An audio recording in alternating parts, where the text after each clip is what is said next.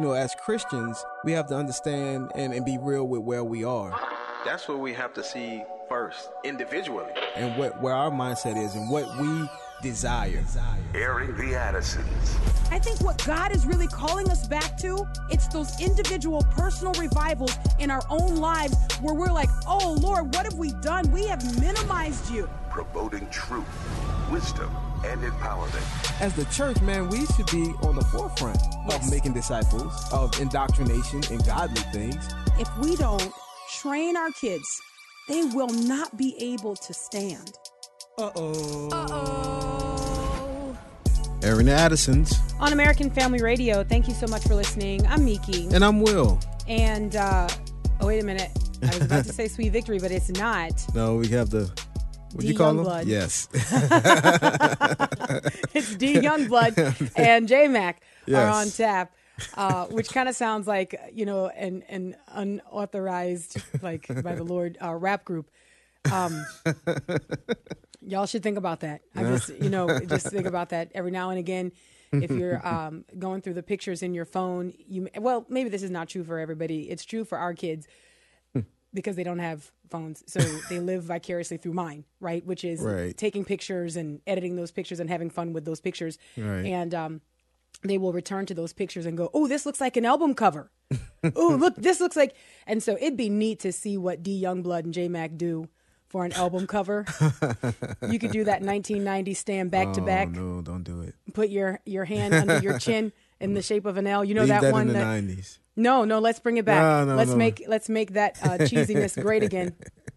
Anyway, thank you so much for listening to the program.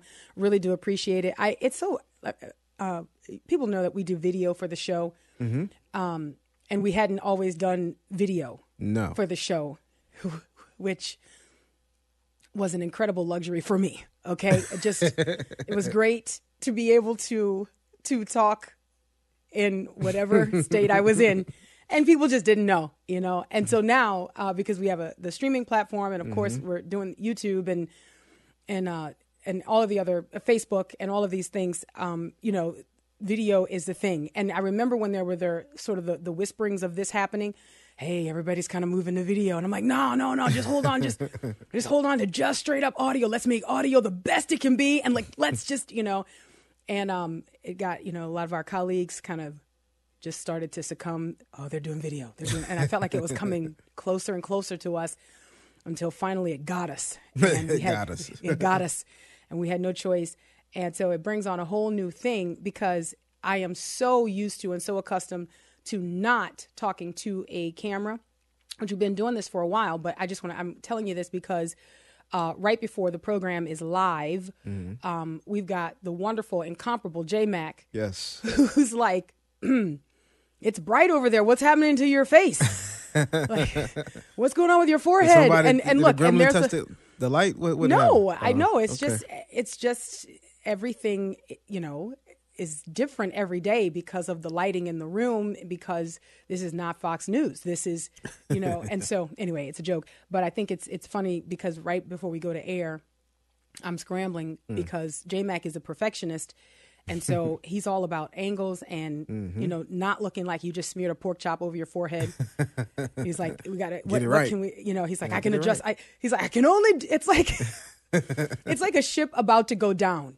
I can only do what I can do. You know what I mean? And everybody's, trying to scramble. So anyway, we'll see if he can lower or lessen the glare on the surface area of my forehead. As I've gotten older, there's more of my forehead to be seen, which is so interesting. I never ever cared. No, babe, that's different. The exposure of your forehead is different from the exposure of my forehead. As I've gotten older, Well, it's more and more. Okay, let's just be honest here. It's not the same thing. No, it's not. It's not the same thing. Kinda. Anyways, there are little things, the little baby hairs that you take for granted when you're young. And then when you get older and they start to just go away. And now it's just hairline and forehead. And you're like, wow. And now they want to put that on video. Sometimes no hairline. Just forehead.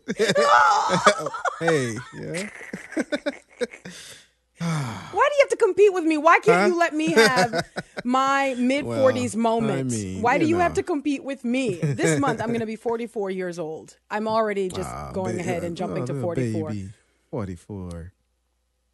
You're only 3 years older than I am. I don't even understand why this is a thing for you that you would claim to be so much older. Anyway, so today, just a quick shift, and there's not a neat way to shift into content for today, but my heart is just so burdened by several stories that I read on a regular basis.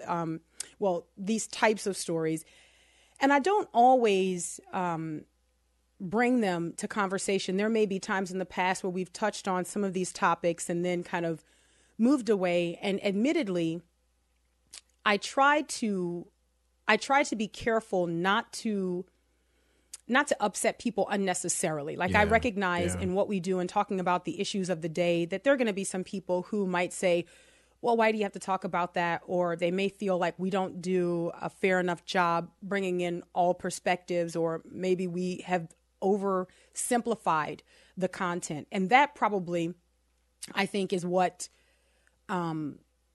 concerns me most, that, excuse me, people would feel like, well, you've just oversimplified that there's more to it than that. I try to be thoughtful as we talk about issues of the day. At the same time, I think we reach a place where as Christians, we have really got to live out what we proclaim. Right. So when we have conversations about what may be difficult topics in culture, the Bible must always be the lens through which we filter those conversations. And so we must be able to look to Scripture. We must be able to ask questions of Scripture and believe that the Bible works, yes, even in 21st century America. And I think probably we are at a place where the majority of like what would be the remnant, I think we are here. We're like, yes, the Word of God. And we can see the effects of having rejected the Word of God, right? But I think there's still far too many professing Christians, who don't know how to turn to the Word of God as authoritative and draw out from the Scriptures how we should live now. You know what I mean? Yeah. I think about this, I was thinking about this driving to work, that the Word of God is powerful, and the Word of God is to be applied. Yeah. It's not enough to hear or just to read. We have to apply. James even talks about that. Yes. Not only being a hearer of the Word, but being a doer of the Word. And I think, in the application, we fall short a lot. We may know a lot of things for Scripture. We have, I talked about it yesterday, knowledge. We have that, but the way to apply it, we don't. A lot of times we fail at that. And I always thought if we could apply just what we know, if we would apply it, man, how much better off would we be? But I do agree that, as Christians, like we have to look at the Word of God. It is the authority.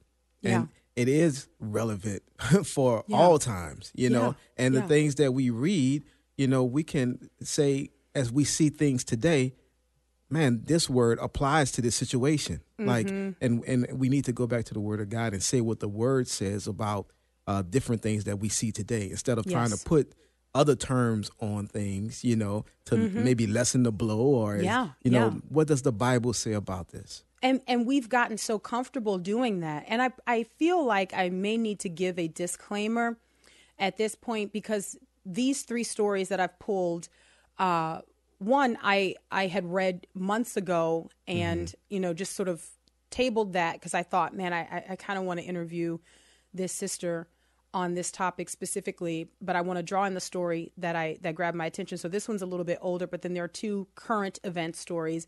And I probably should say that if you're listening with younger listeners, you may not want them to listen with you, because we are going to talk about mental illness, and we're going to talk about suicide and suicide ideation.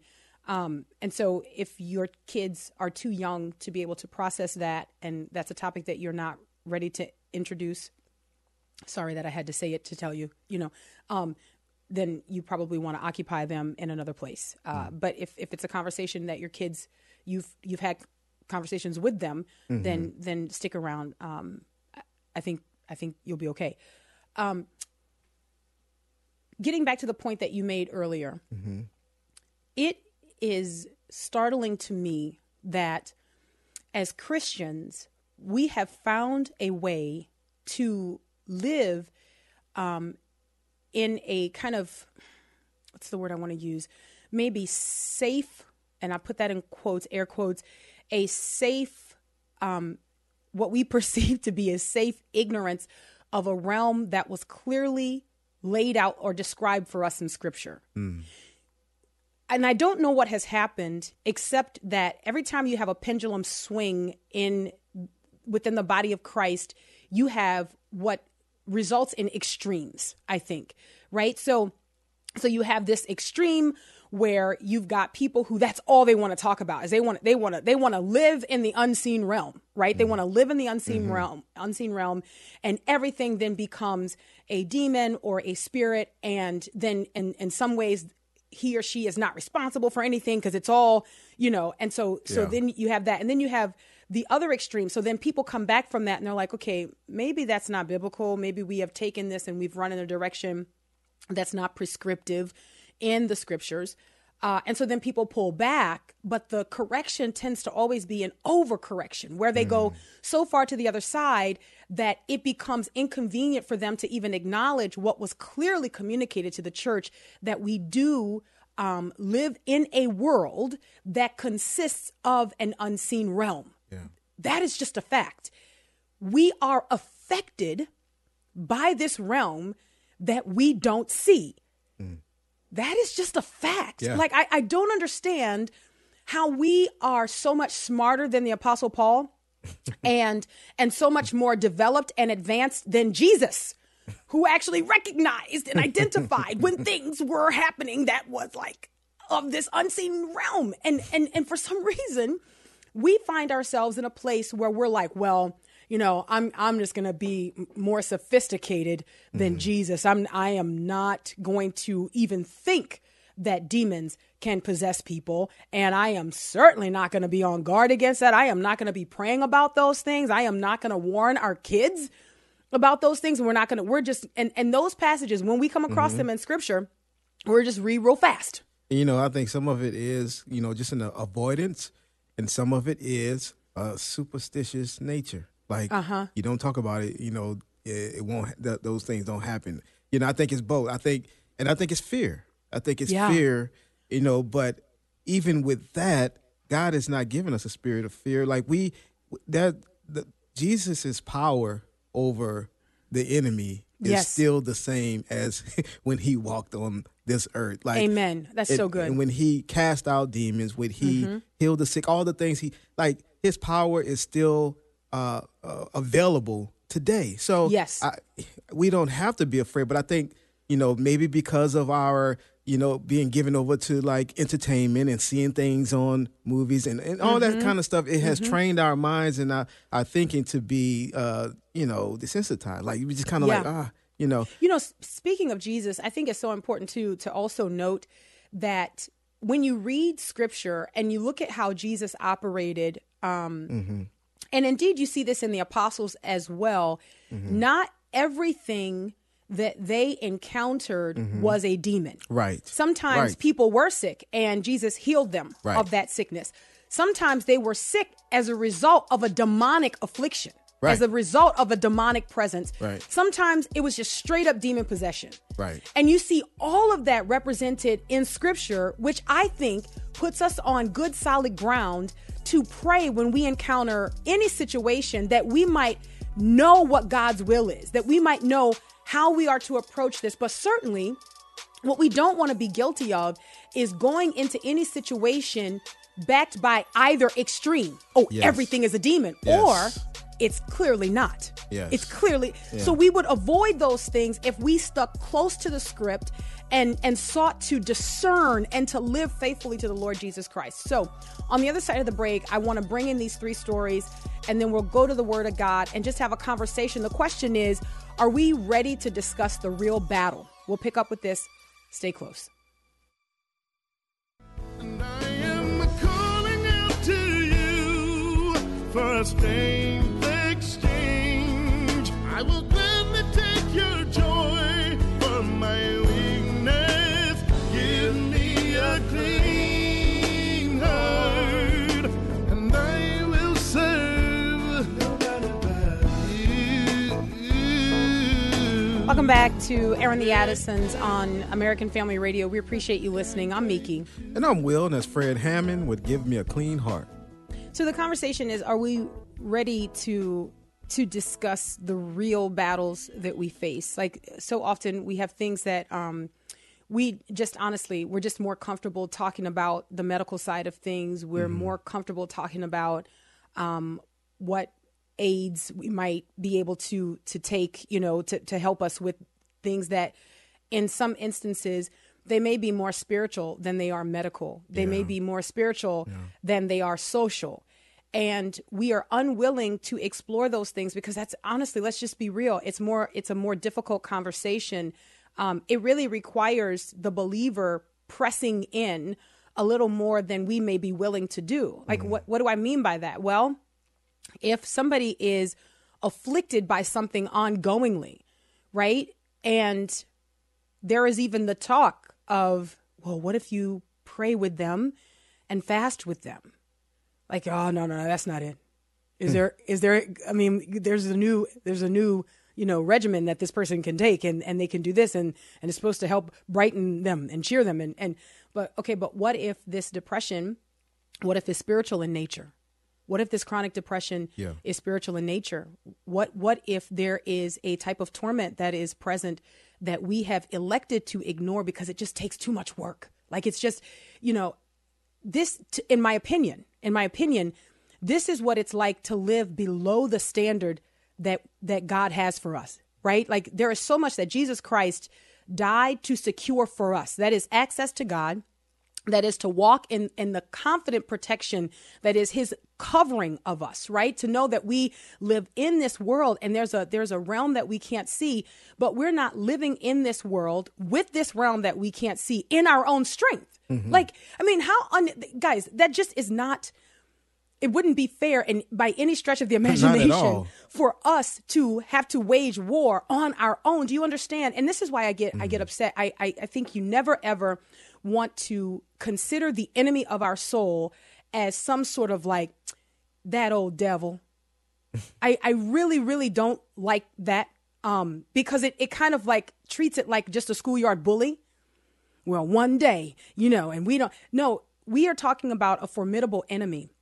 We are talking about so bold is this enemy that he doesn't have to tailor his attacks on humanity. Right? Like, it's just the same ones that have worked since the garden. Right. Do you understand what I'm saying? All of the attacks fall into one of three categories: lust of the eyes, lust of the flesh, pride of life. So like I was saying the other day, the enemy, like you're not even special enough that here's a uniquely tailored attack. No, it's just the ones that are common. Well, how do you know that? Because 1 Corinthians 10:13 tells us that. Yeah.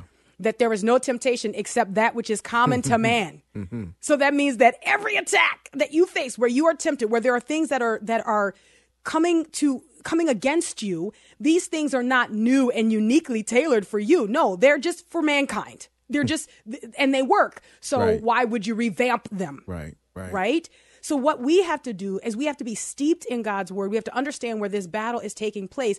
And my heart's cry, and people understand this in the way that we conduct the program, is to equip parents and grandparents to be able to disciple their kids to recognize this as well. Because in the same way that we as adult Christians are not wrestling against flesh and blood, our young adult Christians are also not wrestling. No junior demons, no junior. Come on. Like the same forces are coming against them as well. Man, I was reading this article. This is from April of last year. It's talking about the growing mental health crisis. And then I'll get into some of the articles that I guess exemplify this or demonstrate or illustrate that there is a growing mental health crisis. And even as I say that, I want you guys to understand, like I want our listeners to understand that I don't in any way mean this to sound dismissive, but I do mean it to sound like a, hey, come on, remember what Jesus told us. Remember what has been said to the church by the Spirit of God through the apostles, that we really are in a battle. And if we don't see that, then we won't fight well, because we won't show up where the fight is, right? We just kind of like are fighting where there isn't one, if you will. So here we go. A growing number of American adults are struggling with some type of mental illness with each passing year. In 2019 alone, almost 20% of the United States population, that's nearly 50 million people, were diagnosed with a mental illness. That figure was from data gathered before COVID-19 began to thrust an entire new set of stressors on the American population. So now, if you can think about where we are now, and you can think about how we have seen mental illness grow, I think one of the reasons, I'm going to tell you, I think one of the reasons we have seen mental illness grow, and I'm not trying to lay everything at the doorstep of the church, I'm really not, but I think one of the reasons we've seen an increase in mental illness, especially as portrayed in these acts of violence and these fits of rage, these outbursts that we see happening where there's a blatant disregard for life, and then we say, but that's a mental illness, right? I think one of the reasons that we have seen this increase is because the church stopped showing up to recognize the spiritual implications of what's happening. Wow. So we are no longer praying. We are no longer crying out to Jesus. These demons are no longer being exposed. Like we found a comfortable, mutually agreed upon way to describe it, which honestly is not intimidating to these forces. Like it's not a threat to a demon for you to medicalize its presence. Do you understand what I'm saying? Like that's not. Anyway, all right. So that's part of the trick. That's part of the success of what's going on. Is that I think so. It's been seen in a lot of ways as just that when there's more to it. Yeah. Look,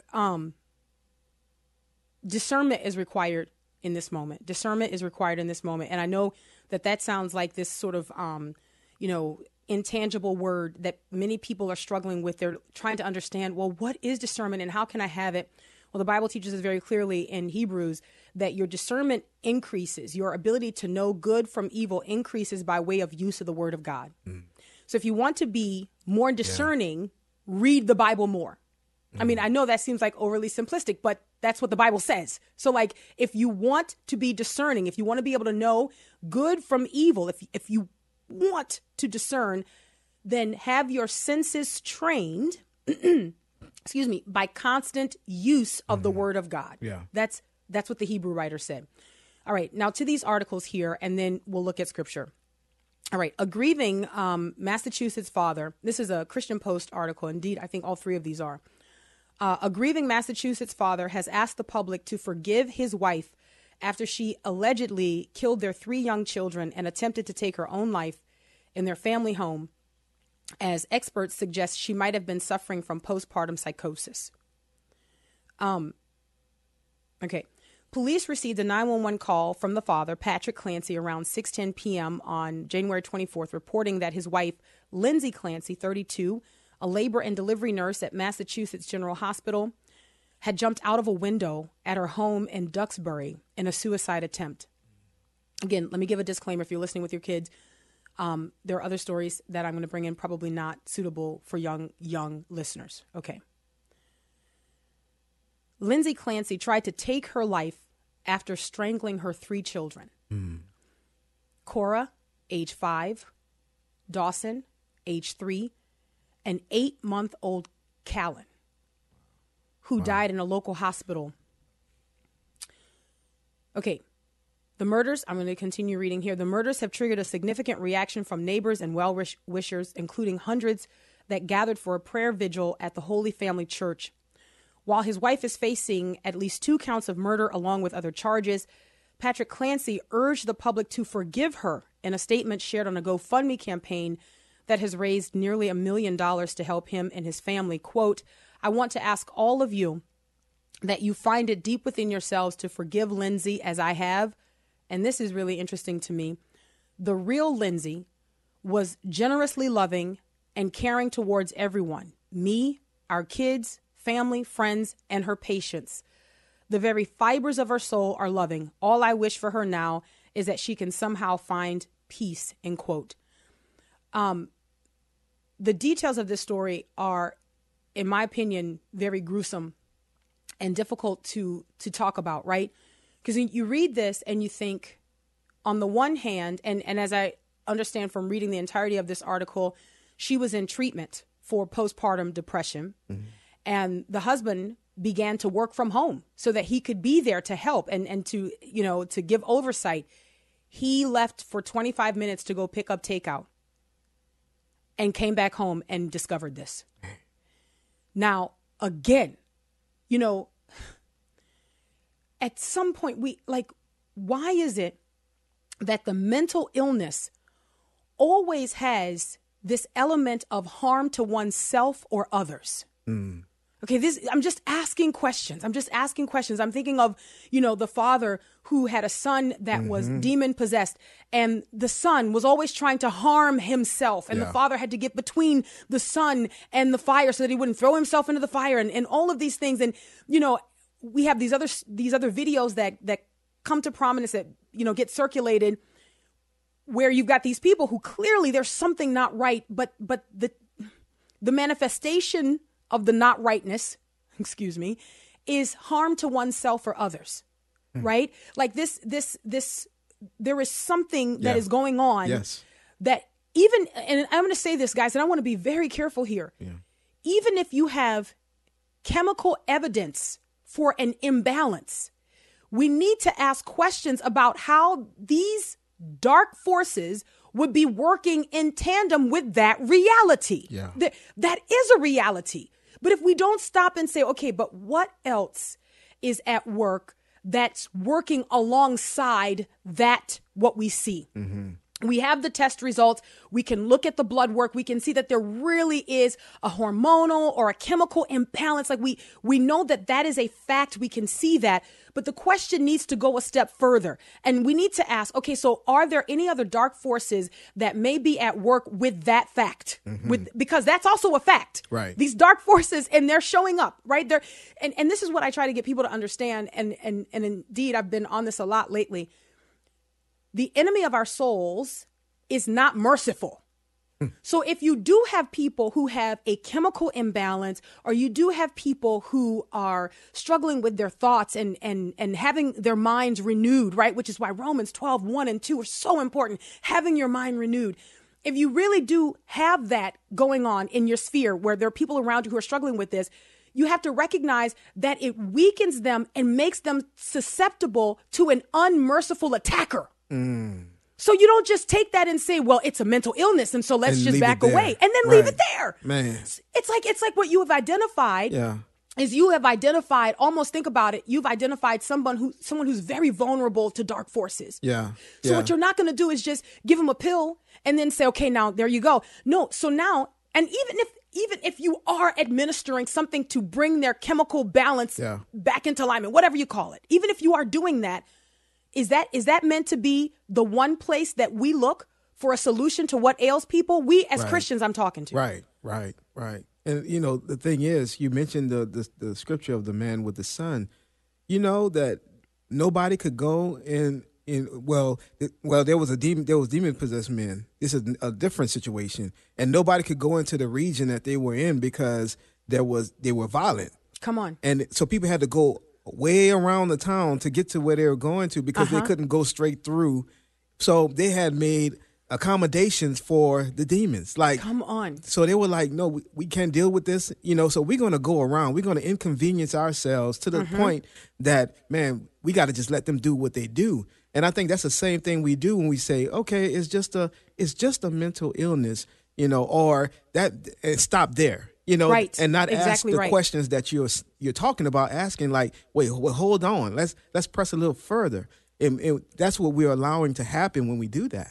The question then becomes, do we have a remedy in the Word of God? Is God's Word powerful? And as you were just talking about the account of these violent areas, okay, where people could not go into these areas. I mean, look, we have that in America. We have that in America. Okay, we have overwhelming violence in some of our like and you know not to go there. Cities. Okay? Don't go down there. Don't stop at the red light. You got to go through. Like, what is that? And here's what we do. We just adjust. Right. We adjust. We say, okay, so there are no principalities, right? When the Bible says that there are. Man. There are no demons assigned to regions when the Bible says that there are. And the Bible actually records these demons saying, don't send us from this region. Like, this is where we've been assigned to this place. Like, let us, But here's the thing. When that doesn't fit into our clean, neat little Jesus saved me in the sweet by and by, I'll be with him forever, then we get to ignore that. But how underserved are we and our children when we don't equip them with the full counsel of God's word? That when we're looking at what's happening with our children, so many parents right now, guys, lean in. So many parents right now are walking through and struggling with kids who have anxiety and depression and suicide ideation. So many parents are struggling with this right now, and they are looking for a solution outside of God's word because it's been normalized in our culture. You've got kids who are able to like self-diagnose. Like they can tell you, yeah, I struggle with social anxiety and depression. They are saying this about themselves. And so rather than seeking the freedom that is available to them in Christ, recognizing that they're not wrestling against flesh and blood, right? It's not just anxiety. Like the Bible says, don't be anxious. The Bible says, don't be anxious, but we have normalized anxiety in our culture as sort of like the natural maturing process. Like this is how kids grow up in America now. They're just anxious. Man. Can we see now how the enemy is at work in this? And then furthermore, what are we going to do about it? We'll be right back.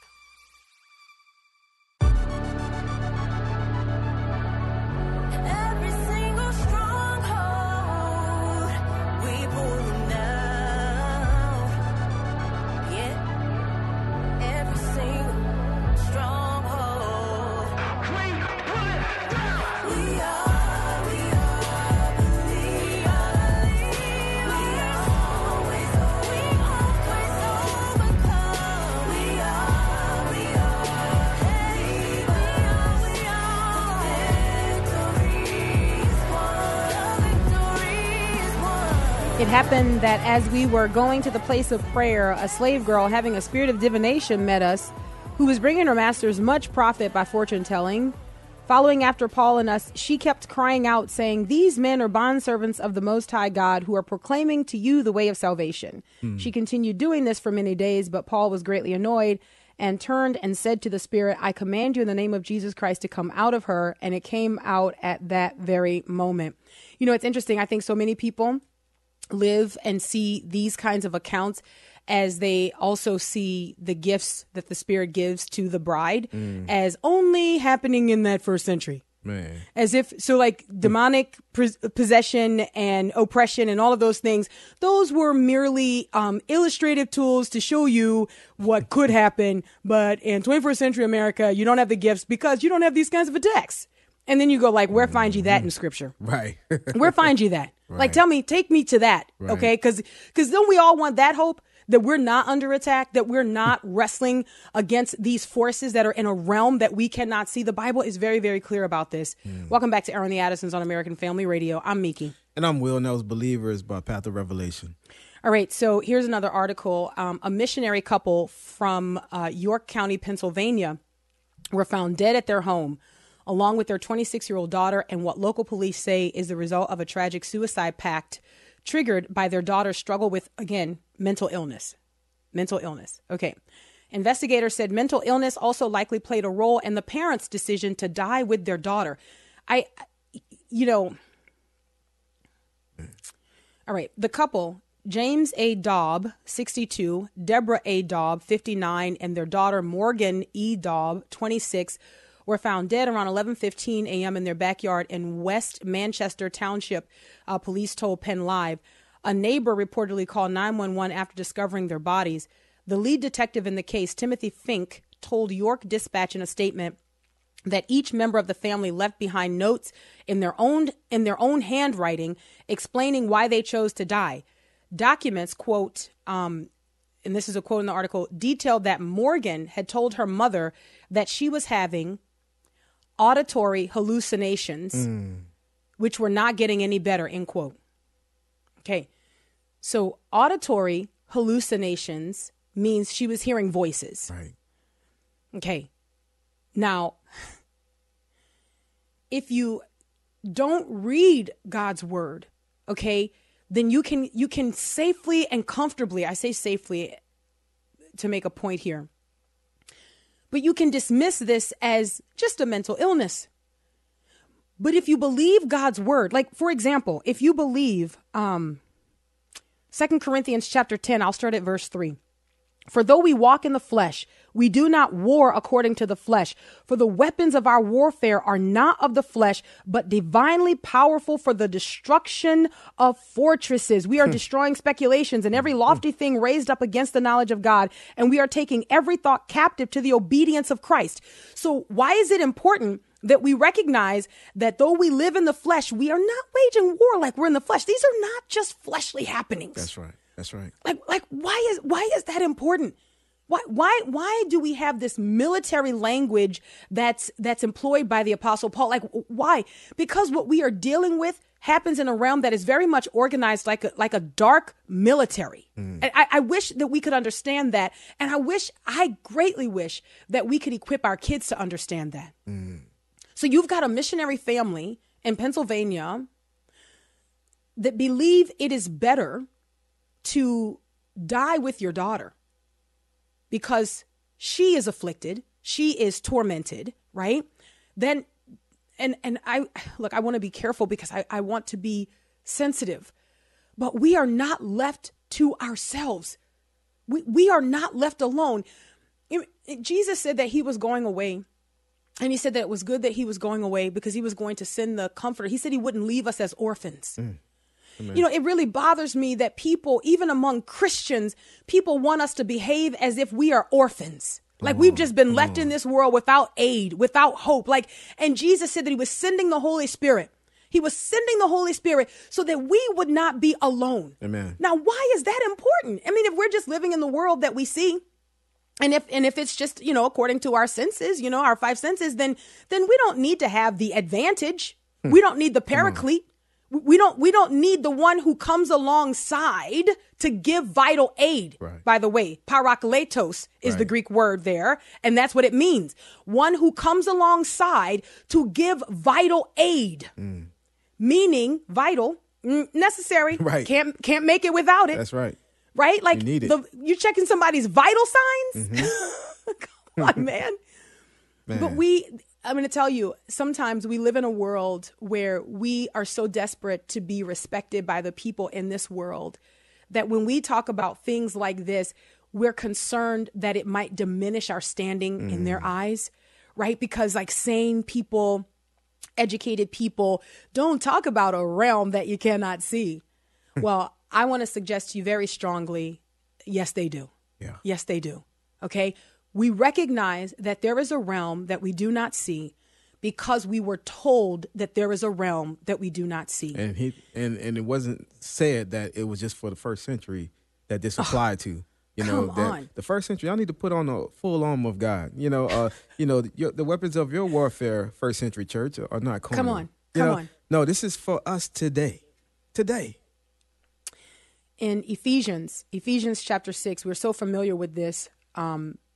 You know, but in a sense, not really. We're so familiar, but in a sense, not really. Ephesians chapter 6, I'm going to start at verse 12. For our struggle is not against flesh and blood, but against the rulers, against the powers, against the world forces of this darkness, against the spiritual forces of wickedness in the heavenly places. Therefore, take up the full armor of God so that you will be able to resist in the evil day, and having done everything to stand firm. Stand firm, therefore, having girded your loins with truth, and having put on the breastplate of righteousness, and having shod your feet with the preparation of the gospel of peace. In addition to all, taking up the shield of faith, with which you will be able to extinguish all the flaming arrows of the evil one, and take the helmet of salvation and the sword of the Spirit, which is the word of God, with all prayer. Prayer is a part of the armor, people.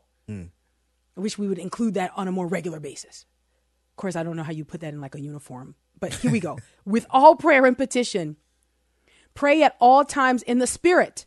And with this in view, be on the alert with all perseverance and petition for all the saints. And then right after that, the Apostle Paul says, pray for me also that I might declare the gospel as boldly as I should. Like this is a real battle that we are in. This is not just some poetic expression that we memorize to help us make sense of the devil. Listen, you know, in Hebrews, the Bible describes the angels or the messengers as innumerable. Innumerable. Elsewhere, the Bible describes that Satan fell and a third of the angels fell with him. So let me just say this. I'm no mathematician, but a third of an innumerable number is still an innumerable number. Okay, like a third of an innumerable, because if it's you can't really count it. So a third of that is still a lot, right? And we often make the mistake, and I want to say this, I want to be very, very clear here. Unfortunately, well-meaning Christians make the abhorrent mistake of thinking that Satan is God's equal opposite. Come on. Absolutely not. Right. Absolutely not. He is a created being, right?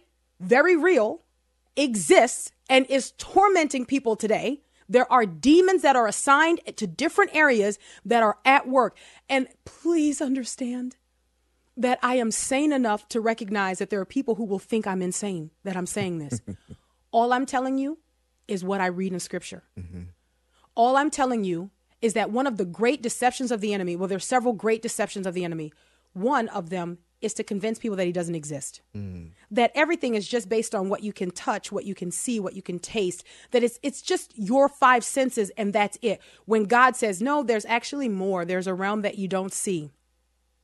It is this realm where the battle is fierce and we don't show up because we've been convinced that it doesn't exist.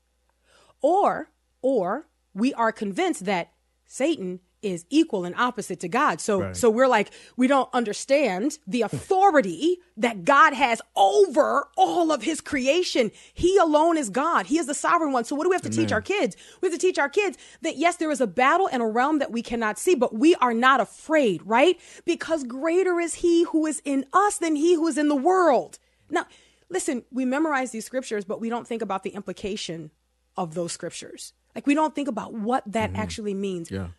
Unfortunately for us, we are far too comfortable to accept what our eyes see and try to explain things away in a way that fits into medical journals.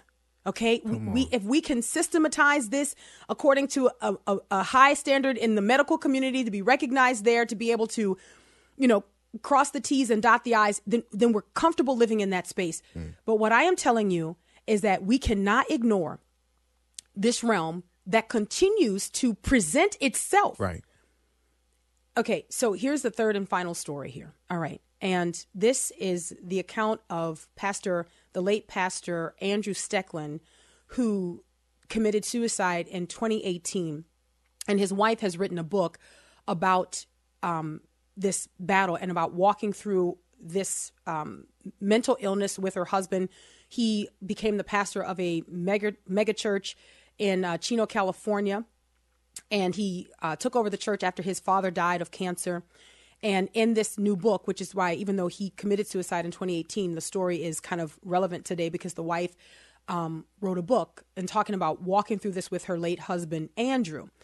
And I was reading an article that kind of outlines the kinds of things that she walked through with him. And what I found really interesting was that in this article, she is recalling that he struggled with depression and he struggled with anxiety, but she also doesn't shy away from the things that she couldn't explain by our common terms, that there was actually spiritual warfare. Now, listen to this. So the name of the book is Fear Gone Wild, a story of mental illness, suicide, and hope through loss. So in this book, she outlines how in 2011, she and her husband were getting ready to celebrate their 1-year anniversary. And there she was. Her husband was in the shower and she heard screaming coming from the shower. Okay. She goes into the shower and her husband her late husband is in the fetal position, crying out about these creatures that have come to torment him. Now, all of this is before he actually commits suicide, takes his own life, right? But that's not the only time. There's another time where she's sitting on the front porch and she's watching their kids play, and she gets a text message from her husband, who was supposed to be inside the home preparing for his Sunday message. He sends her a text message saying that there are 5 creatures in here now as I'm trying to prepare this message, but I'm praying I could use your prayers. So she bolts up, she runs into the house. Now listen, when we read things like this, we're just like, oh my goodness, that is so wild. It just seems so like not plausible. But you know what deals with our plausibility argument and the questions that we have that surround this? The authoritative word of God. Amen. Like when we're in situations where we're like, that's just so unbelievable. Do you think that it's possible that God anticipates our disbelief? Like, we're an unbelieving people, right? We don't know. So he not only left us a record, but left us an encouragement and left us a witness indwelling, the Holy Spirit. Now, I want to be very clear here. When we look at these things and they are increasing, look, guys, the violence and the lawlessness that's in our streets, we cannot keep calling this a law enforcement problem or a social justice problem. We can't keep calling this, all of the things that we want to be comfortable with that aspect of it. At some point, we Bible-believing Christians have got to, so to speak, rush into the darkness with the truth. We've got to rush into the darkness that says, this is not just a natural occurrence. This kind of pervasive lawlessness, this blatant disregard for life. I mean, it's on repeat. Man, this you're right. this is not just a natural occurrence. Right. Now, what's going to be the benefit of our doing this? Number one, you are going to wage war better, because you will fast and you will pray and you will walk through with people who are bothered, who are disturbed, who maybe there is a chemical imbalance, but that has weakened them and now made them susceptible to these dark forces. You're going to undertake to learn if that's true. We can't just medicalize everything.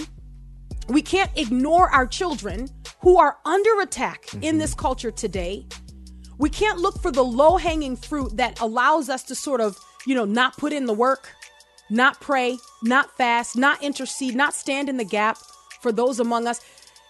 How many more of these stories, even within the Christian community, are we going to engage with and just kind of shake our head and be like, that's a shame? Or even throw out man, that's evil. No, but the Lord has given us tools. They are in his word. They are in his word. Oh, let us be found reading it and taking it seriously. Until tomorrow, Lord willing. God bless.